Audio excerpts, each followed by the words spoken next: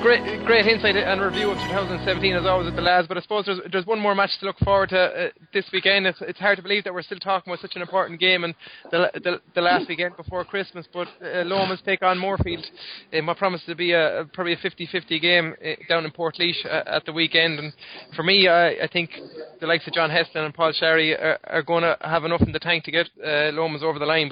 And what's your take on it, Shane? Yeah, I concur. Even though I wouldn't underestimate it, Moorfield. I think Lomans had the advantage of Luke knowing them. He'd know them inside out. He's a meticulous manager, very good at preparation, and look at Lomans are the standout team in Westmeath for the last number of years.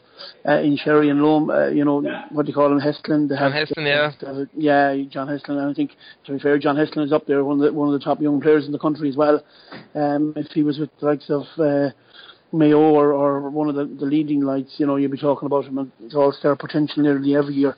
But I think you're right. If he plays well, I think Lomans win, and that's the bottom line. If he doesn't play well, Lomans tend to struggle. But generally, I think he's been their leading player in Westmeath over the last number of years, and he's maturing too now. I think he's 25, 26 now, so he's coming into maturity and a right good player.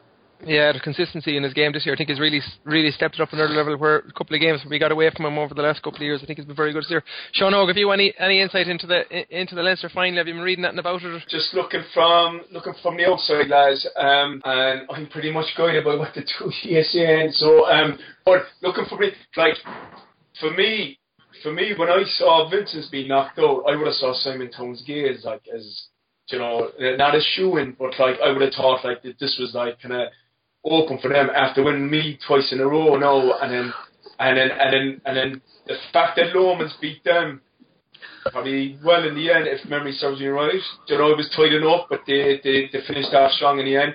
I'm just going to give it to Lomans based on probably the quality that they've beaten in the semi-finals to get into the Leinster decider.